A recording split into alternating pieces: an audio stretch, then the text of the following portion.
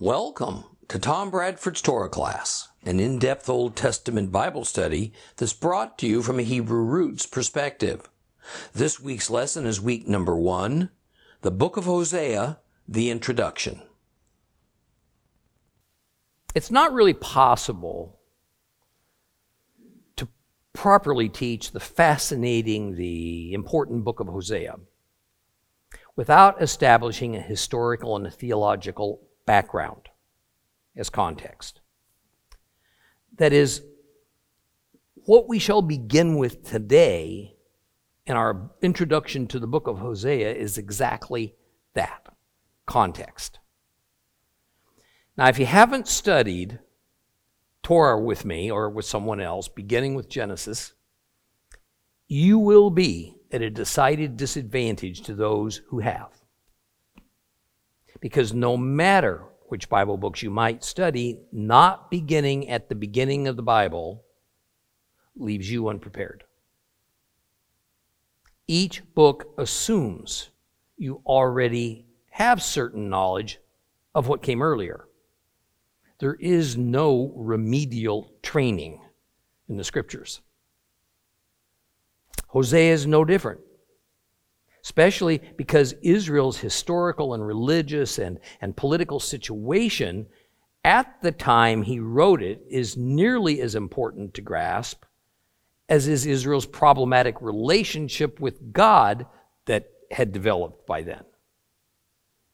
Now, I will indeed offer you some of the historical information to build the context of Hosea's writings, but it will be relatively brief. It will be necessarily incomplete. So if you have the time and interest and you've not studied the Torah, you may want to stop now and go do so and come back in the future to the study of Hosea. However, if you prefer to continue without that foundation, welcome. The best place to start is probably by defining what Hosea was. He was known as a prophet of Jehovah, the God of Israel. Although nowhere in the book named for him does he or anyone else make that claim. In fact, his name is only mentioned twice in the entire book.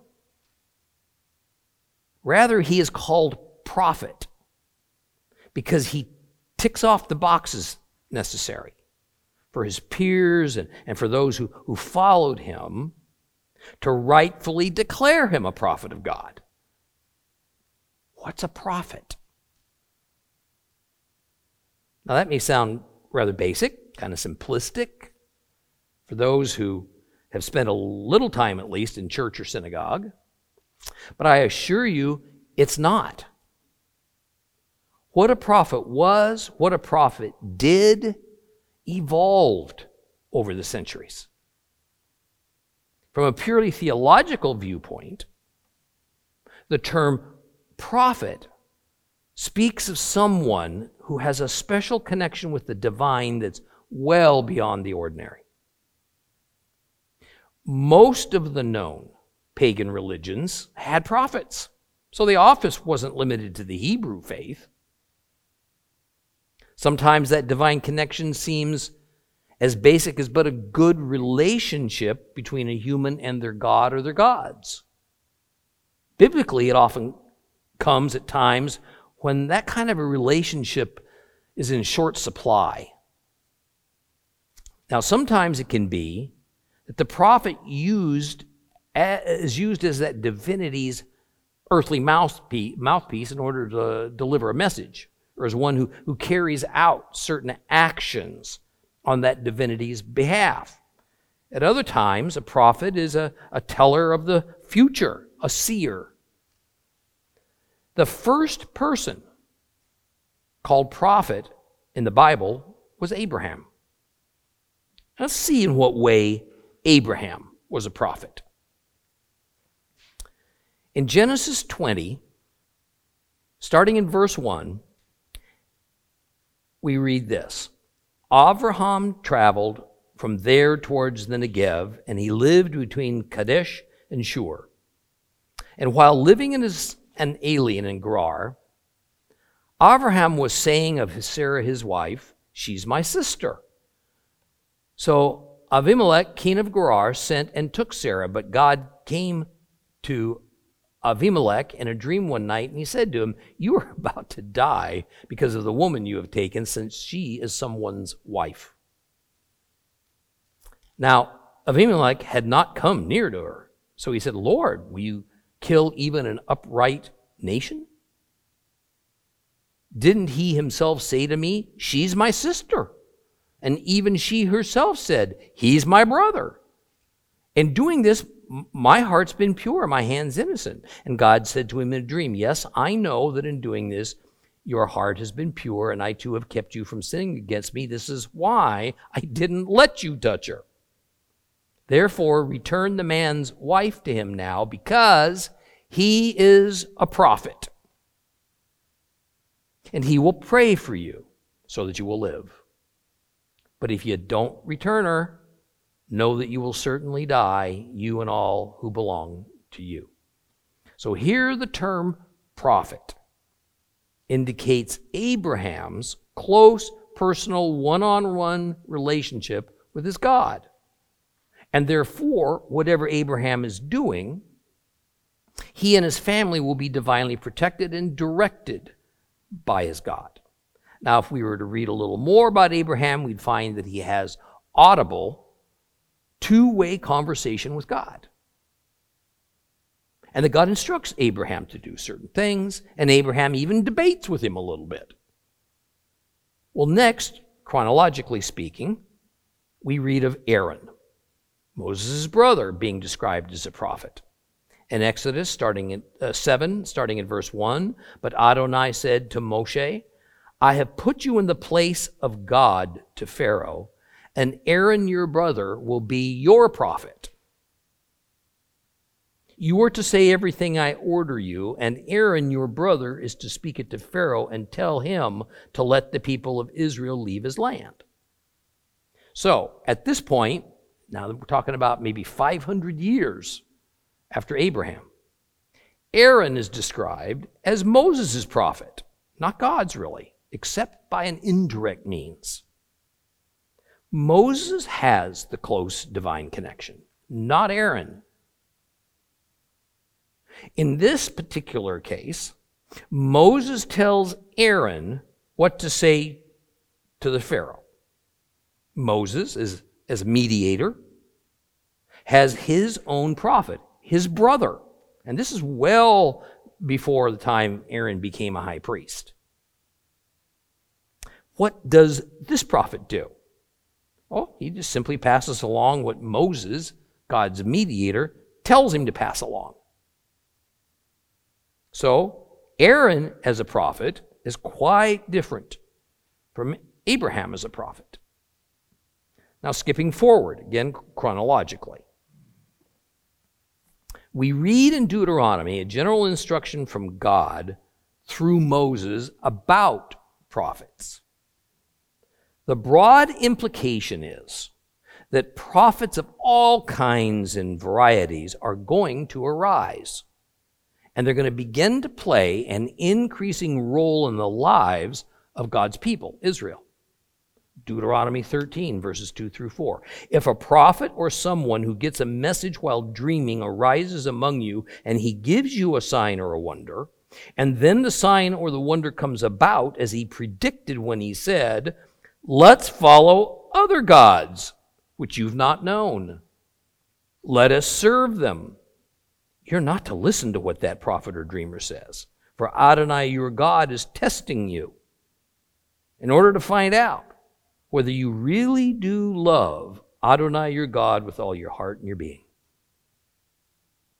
Now, as Bible history unfolds, we are led to the person who would transition Israel from the time of the judges, which was just shortly after Israel's arrival to Canaan, to the time of the kings a few hundred years later. Samuel is introduced. Raised by a priest, at times operating like one, we read this about Samuel in 1 Samuel 3, 20 to 21. All Israel from Dan to Beersheba became aware that Samuel, had been confirmed as a prophet of Adonai. Adonai continued appearing in Shiloh, for Adonai revealed himself to Shmuel in Shiloh by the word of Adonai. See, Samuel's role is a strange hybrid of priest and prophet. Not quite a mediator like Moses, but of a much higher recognized status than this strange new group of men that had sprung up called the Nevi'im.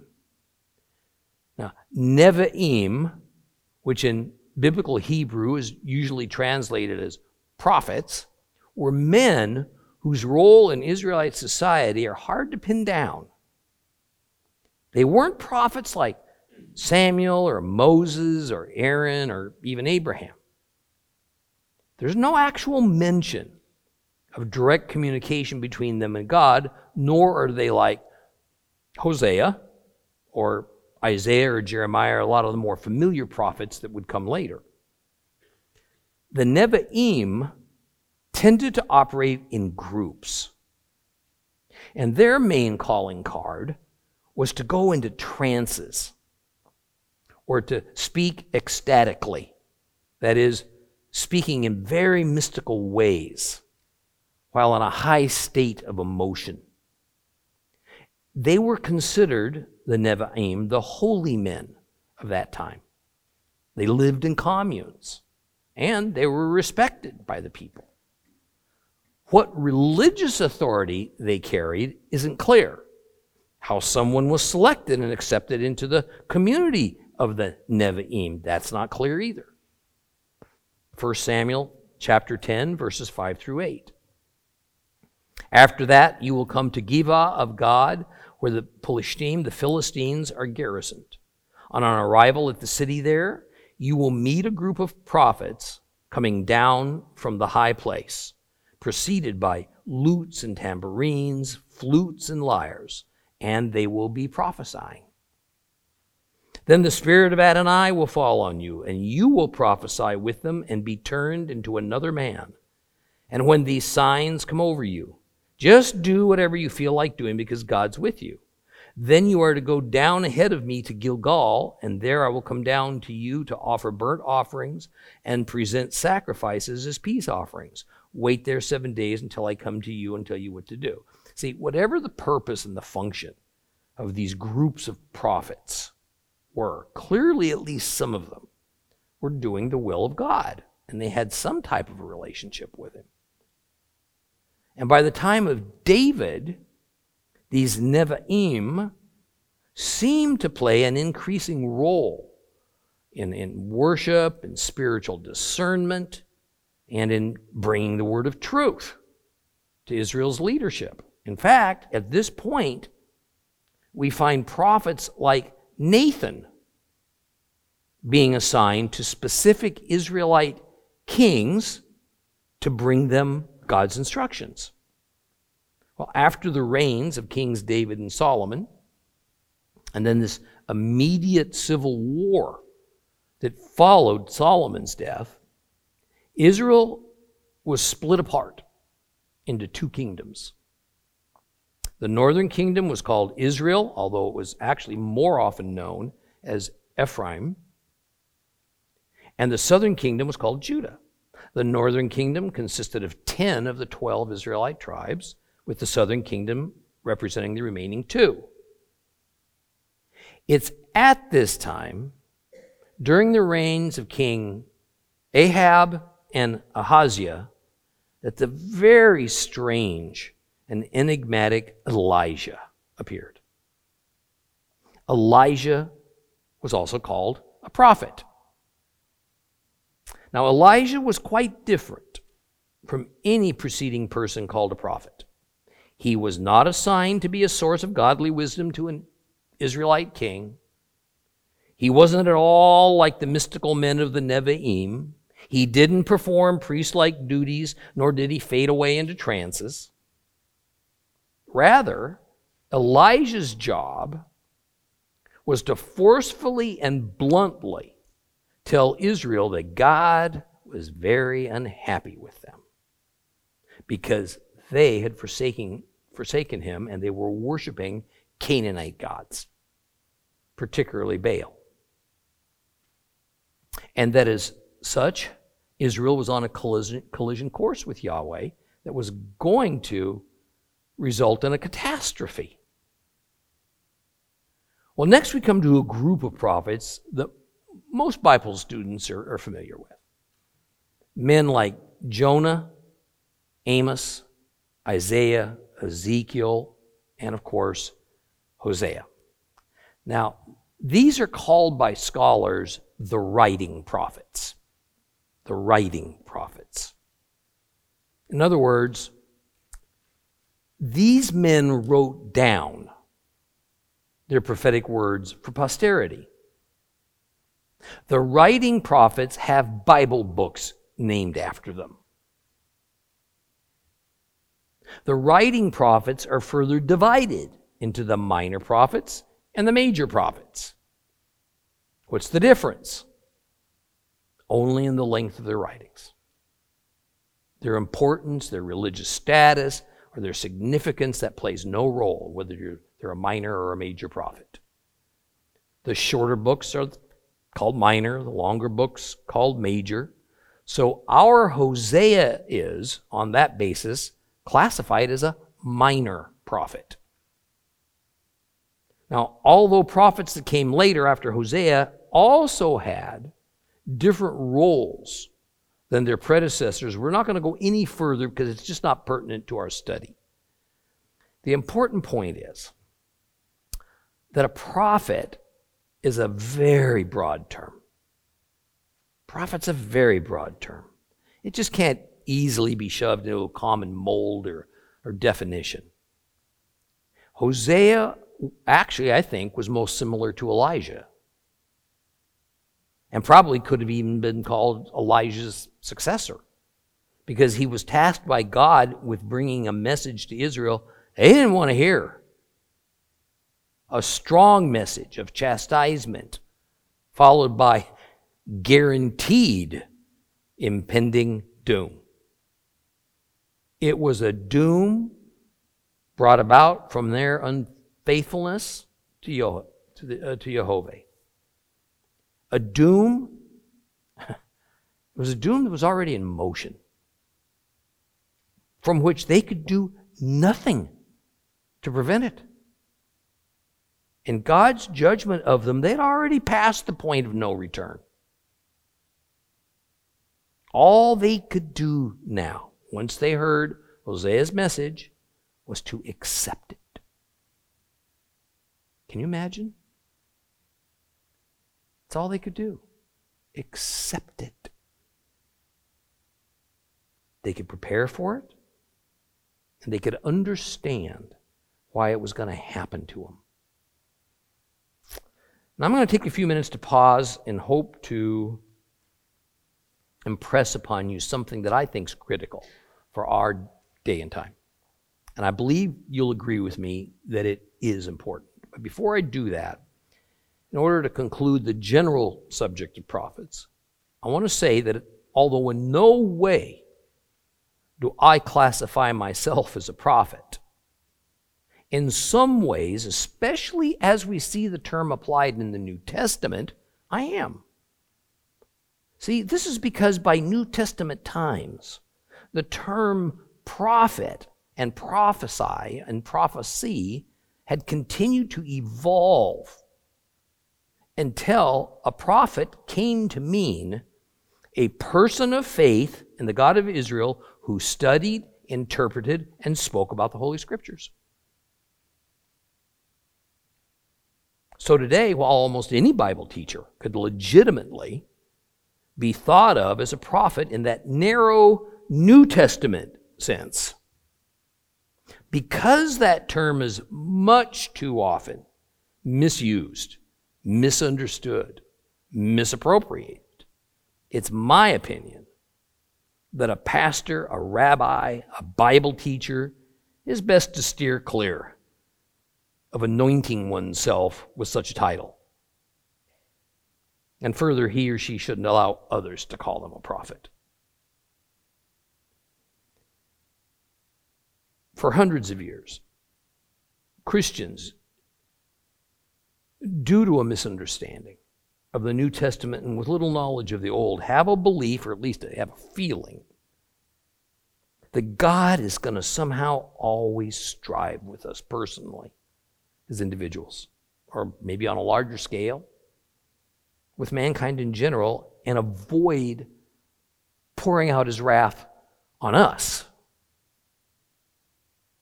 See, this line of thinking is primarily due to the doctrine that God is love.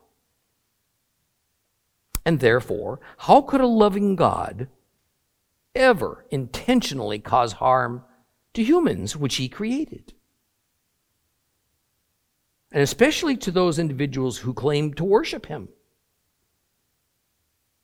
Further, that whatever outpouring of God's disfavor and wrath might theoretically ever come, it will always be well into some hazy future. Maybe happen to some other people, some other nation than ours, because we're good enough that it ought not to happen to us. At least we're good when you compare it with others. On an almost instinctive belief, it is that sufficient repentance, or even just being especially compassionate, can always deter God's anger and the consequences of our past sins. The Bible tells us that God deals with humanity in two distinct but completely interrelated spheres. First, he weighs out our individual lives. And second, he judges according to whatever group, whatever corporate associations we might have, with the entire group receiving a common judgment. The most common group association that the Bible deals with is one's tribe or kingdom or nation. Now, another mistaken belief that in no way is backed up biblically is that with the advent of Christ, the way God deals with disobedience and faithless humanity has changed. That his severity has changed to mercy. That is, since the divine Messiah, Yeshua, is considered as the epitome of love and mercy, that how God dealt with Israel in the Old Testament era, harshly, has no bearing on how God will deal with us in the present age or the future. See, if we'll open our minds and our hearts to God, what we're going to learn in Hosea is that we are today living in an era that is nearly identical to the condition of Israel in Hosea's era. Nearly identical. God's wrath is near, and it is inevitable. Exactly how near, none of us know. And on a corporate level, his wrath is not going to be satisfied by a community of any size or any nature simply because they're nicer people. That is, while our individual repentance, along with trust in Jesus, is most certainly welcomed by God and indeed turns away his anger from us on Judgment Day, humanity as a group is already judged as faithless and idolatrous. It's already judged. Doomed, just as was the 12 tribes of the northern kingdom. Humanity's improvement from an earthly perspective has cyclically kind of inched up and slid back down, and over all the ages, but overall the trajectory always seems to be downward.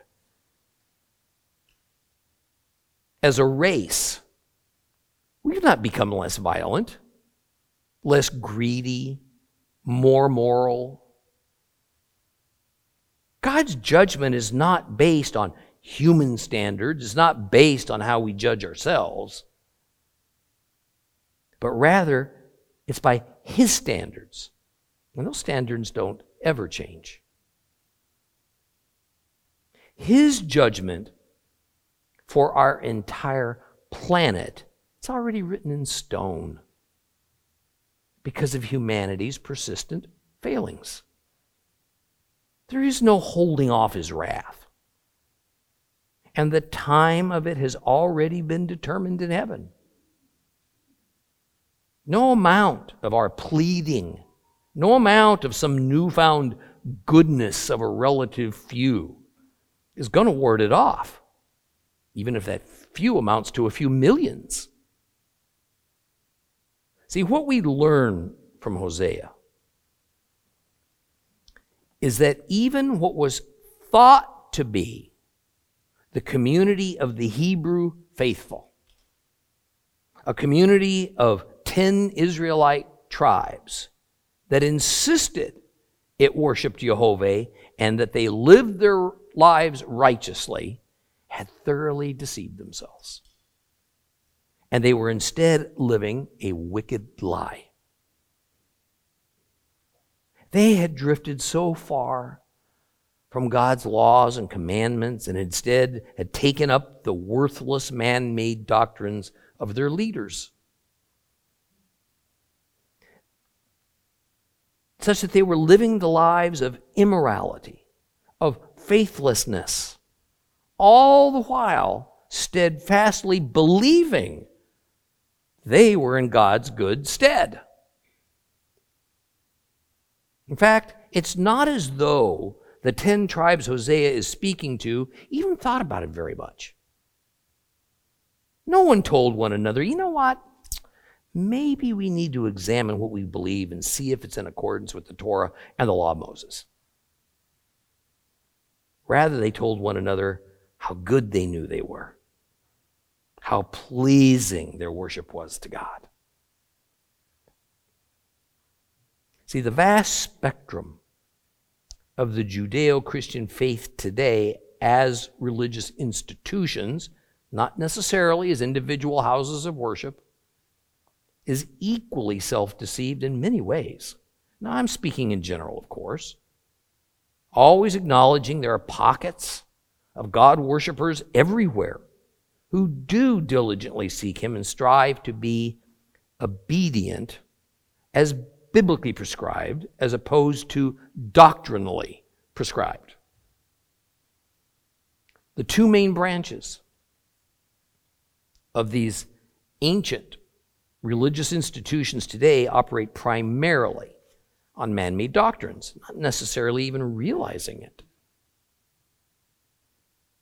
The nearly universal action of a Gentile-led Christianity so long ago, severing itself from the Torah, would inevitably lead to this faith calamity, because the standard for godliness was set aside and became no longer known. That one event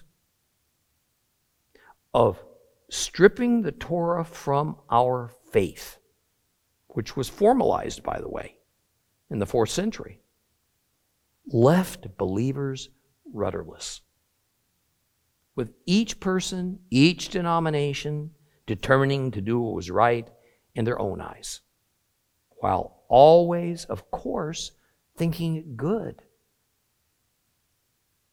Likewise, the nearly universal action of Judaism, beginning well before the birth of Christ, in creating untold volumes of man-made religious rules that very often collide with or even usurp God's plain commands in the Scriptures, have resulted in this same problematic muddle as Christianity finds itself today. Neither religious institution really serves Jehovah as he demands, even though both insist that they do.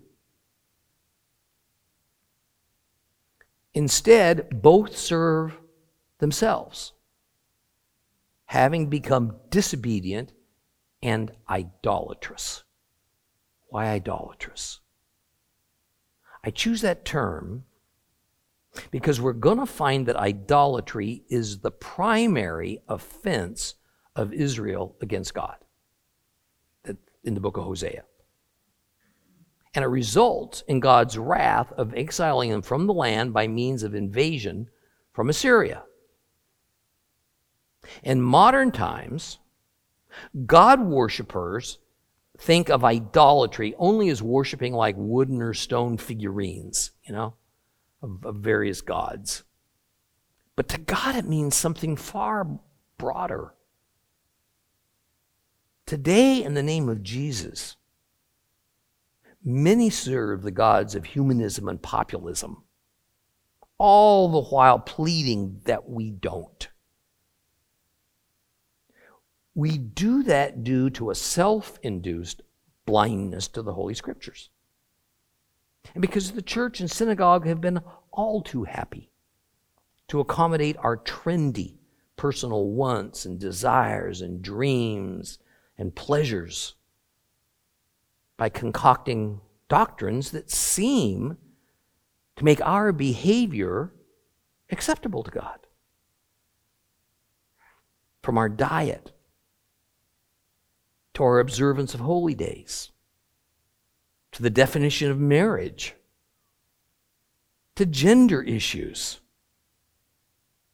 Much of the church and synagogue have decided to set aside biblical ordinances and instead have adopted the latest fashionable demands of our ever-evolving national cultures in order to keep the seats and the treasuries of our houses of worship sufficiently filled with and by happy people. We are going to learn quickly in the book of Hosea that this is precisely what the 10 tribes that formed the northern kingdom of Israel had done, and as a result, their fate was sealed without them having an inkling of it. Now, another thing we're going to see in our Hosea study is that when a prophet of Jehovah attempts to tell his Israelite brothers such things, the prophet's despised for it. His warnings fall mostly upon deaf ears, upon hardened hearts.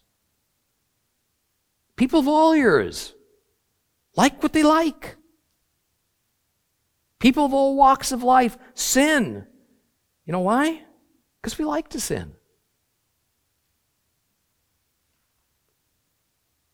People nearly universally do not want true change in ourselves. We just want our circumstances to improve. People generally get angry when we're told we're wrong.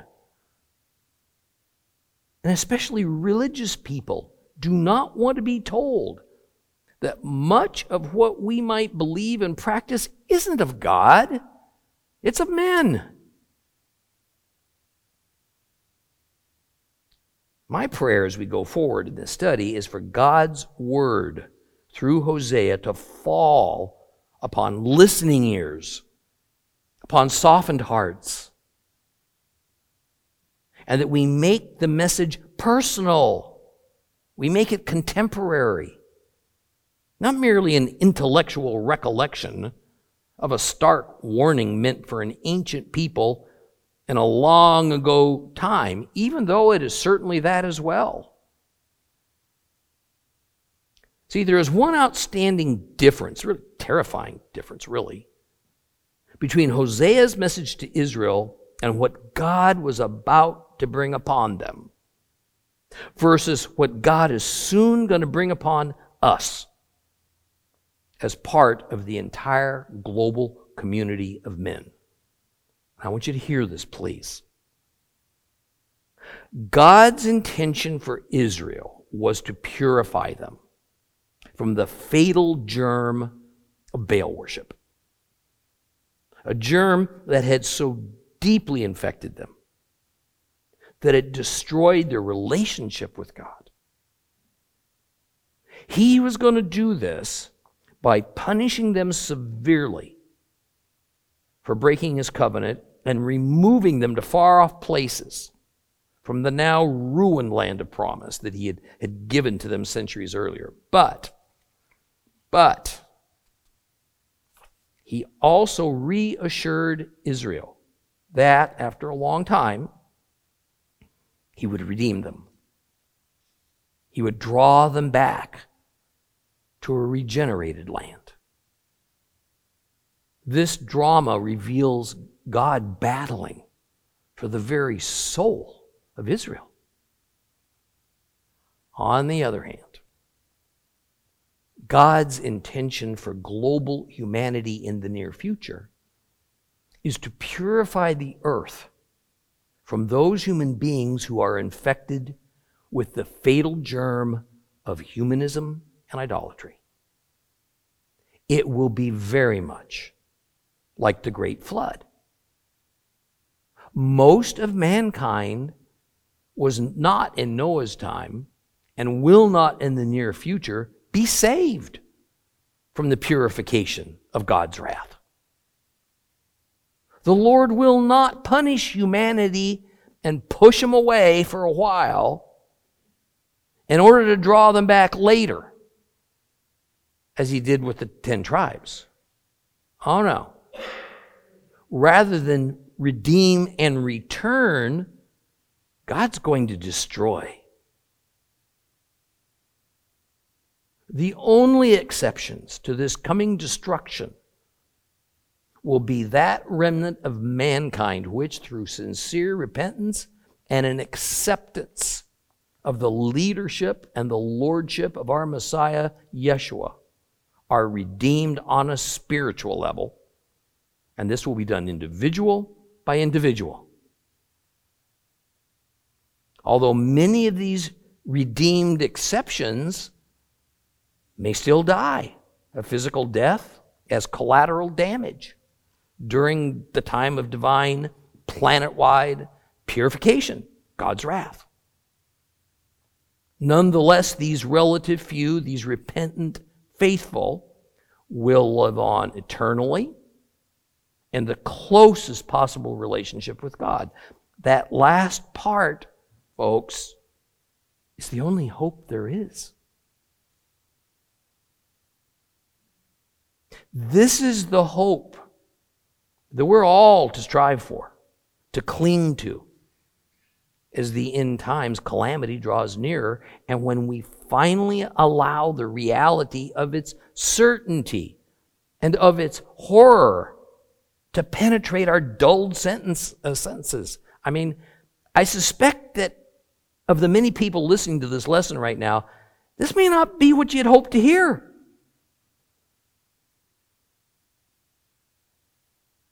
See, this isn't particularly uplifting and joyful, is it? Well, it's not intended to be. It was intended to be sobering, but to be the truth.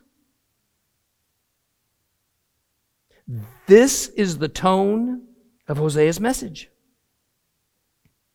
So this is the tone I mean to impart to us all of the 21st century. So let's talk now about the era and the circumstances that Hosea lived in that led to this message of doom. Well, the era and the circumstances in which we and every generation live are enormous influencers of how we think, how our worldviews are shaped, how we live our lives. In our busy lives, we probably don't contemplate it very often because our current reality is what it is. Even if we might wish it was something else, we only infrequently pause long enough to think about how we got here from there in our lives as individuals, let alone reflecting on the far larger picture about the long journey that our nation or global society has taken to get where we are at this moment in history. Nor when it comes to our faith, do we usually ask ourselves the all-important question, why do we believe what we believe? But Hosea is acutely aware of how historically, how religiously Israel's current circumstances came to arrive at such a sorry state. And he explains it. Hosea lived and prophesied during the 8th century BC. Israel, meaning the 10 tribes forming the northern kingdom, was extremely prosperous. It was generally at peace with all of its neighbors. This peace was enabled by the kings of Israel and in the few decades prior to, and then during Hosea's lifetime. They did this by making treaties with their Gentile neighbors. They also encouraged intermarriage for the sake of a happy coexistence and adopting their neighbors' gods along with their many worship practices, because it was a very attractive religion that these pagans practiced. The Israelites were perfectly happy to accept and assimilate all these things into their Hebrew culture because of the peace and because of the prosperity that derived from these policies. Jehovah remained Israel's national God, but the Israelites bowed down to other gods as well. These other gods seemed to be of practical use for them. One god was for rain, another god was for victory in battle, another one was for fertility, and so on and so forth. Jeroboam II was the king of Israel when Hosea first prophesied. That would have been in the range of 793 to 753 BC. Now, it's critical that when reading Hosea, or really anything in the Old Testament after the time of Solomon, that we grasp that Israel had ceased to be a single united nation under one king. In fact, Israel as a single unified nation only ever existed under kings David and Solomon, and for the very short time span of about 70 years. By Hosea's day, Israel had been existing for more than 150 years as two separate nations, two separate kingdoms, in reality, under two separate governments with two separate kings. In biblical terms, 150 years doesn't seem all that long to us. But to get a better sense for just how long 150 years is, that's about how long it's been from the time of the American Civil War until today. And who can relate to much of anything about that Civil War? We only know a little. And what we might know about that war and era comes from reading a history book. So by Hosea's day, all that any living Israelite had experienced was that some of their tribes made up one kingdom, and some of the other tribes made up another kingdom. It was normal. It's how it was. The southern kingdom of Judah and the northern kingdom of Israel didn't have particularly good relations with one another. Skirmishes broke out occasionally, more serious confrontations from time to time. Judah tended to remain a little more isolated in their dealings with their Gentile neighbors, while Israel up in the north readily embraced their local neighbors' ways, and even more important, they sought to appease Assyria. Now, another crucial bit of knowledge as we prepared to study Hosea is that Israel, now we're talking the northern kingdom of the 10 tribes, more often than not went by the name of Ephraim. This was because of the 10 tribes of the north, Ephraim was by far the most dominant one. So Hosea was going to switch back and forth between calling it Israel and calling it Ephraim. So we need to be aware of it. It's no different than our switching back and forth, even in one conversation, between the terms America and the United States. And while they might mean technically something different, in common usage, they're just two ways of expressing the same thing. Now, Hosea lived in the northern kingdom. Where exactly, we don't know. And due to its peace and prosperity, Israel was a satisfied, a complacent population. However, when their king, Jeroboam II, died in 753 BC, it ended Israel's longest-serving dynasty that had begun with King Jehu nearly 100 years earlier. Now, when a dynasty ends, you see, it leaves a power vacuum that somebody's going to fill, usually through violence. And the first to fill it was Zechariah, not the prophet Zechariah. And he became the new king of the northern kingdom, but was never able to implement his own family as a dynasty. Instead of his sons and his grandsons eventually ascending to the throne in succession, as it was with Jehu's dynasty, Zechariah was assassinated within only a few months after taking office. No fewer than 6 Israelite kings ruled over Israel during the next 30 years, each one being murdered by the one to follow him. This produced chaos, instability, and then along with it, Israel's economy sank.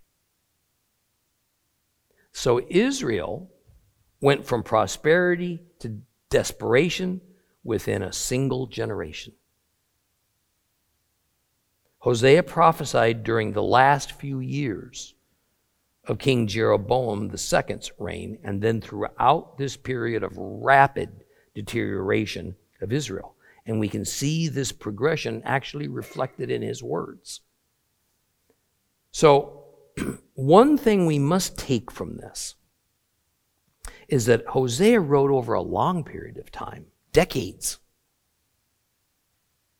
No doubt he wrote narratives about whatever the current situation was. Then time would pass. He'd write some more, but in light of the changed situation. This would repeat a few times. Now, the result is that we see a number of what language scholars call styles of writing, reflected in his prophetic book.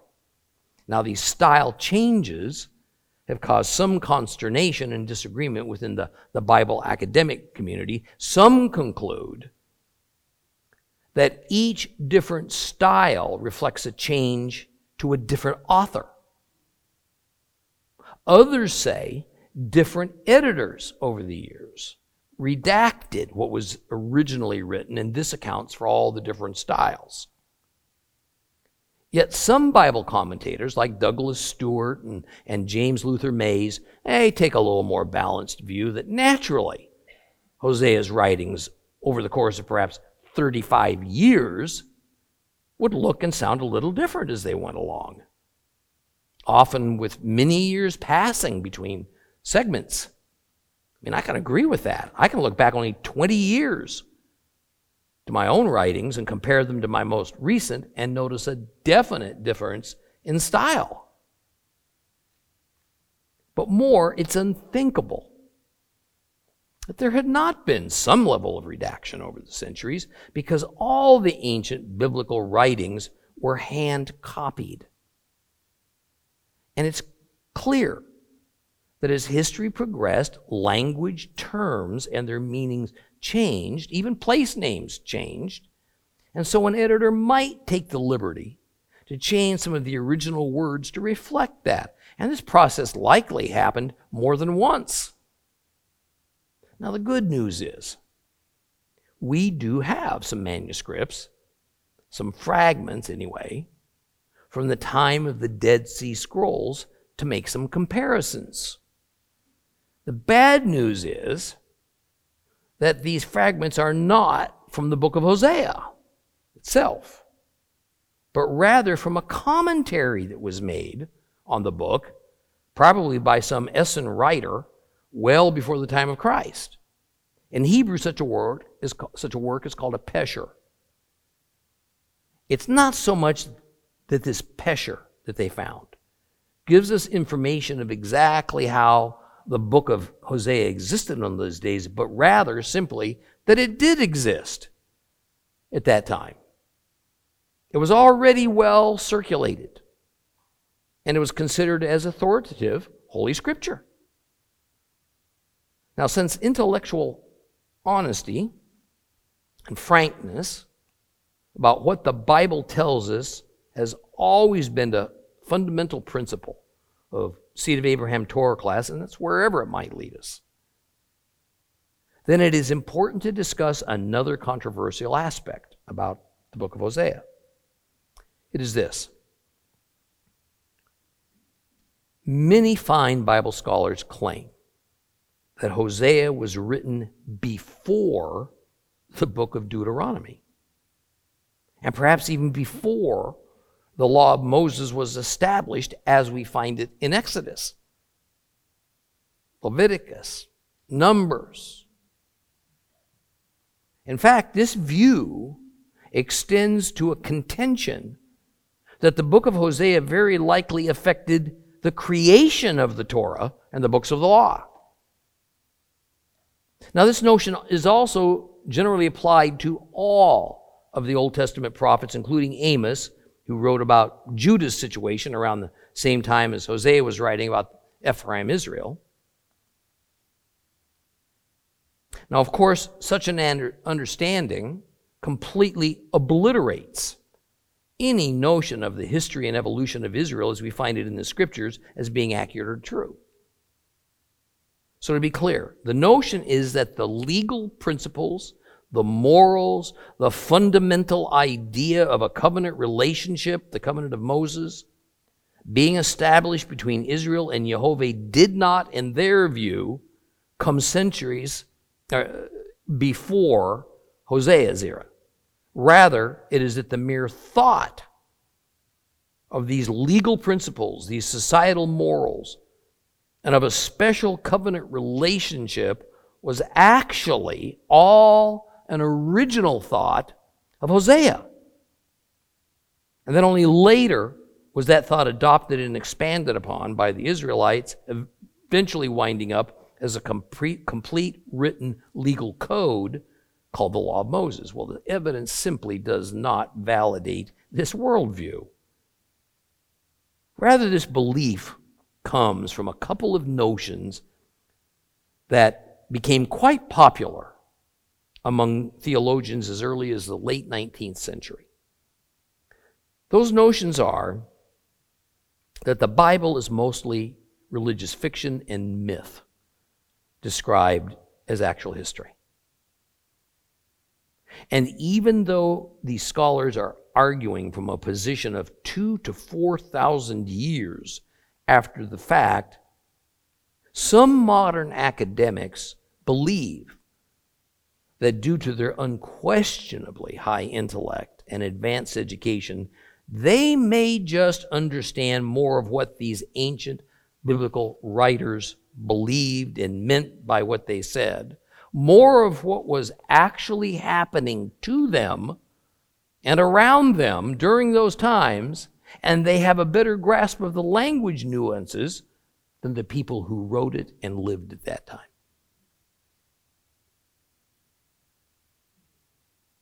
You know, when a person believes that way, then evidence for them amounts to others of their respective profession agreeing with them. Yet the only hard evidence that exists is that the Old Testament prophets, and as concerns us presently, the prophet Hosea, wrote their prophecies within the precepts of the already long-standing background of the covenant of Moses, not the other way around. See, this matters because, as we're going to see, Hosea bases his prophecies on the principle that Jehovah and Israel had an existing covenant agreement, the covenant of Moses. And that is typical of all ancient covenants. There were good consequences for following the covenant terms, bad consequences for breaking them. The Holy Scriptures calls these the blessings and the curses. And we are going to see that Hosea is going to take every divine complaint against Israel and attach it to one of the laws of Moses, or more accurately, to one and then another of the 10 Commandments. Hosea will then proceed to explain God's response to Israel's violation of these various covenant terms by referring to the appropriate curse that each violation brings on. There's still more we need to know to be prepared to study Hosea's word. I think that's enough for today.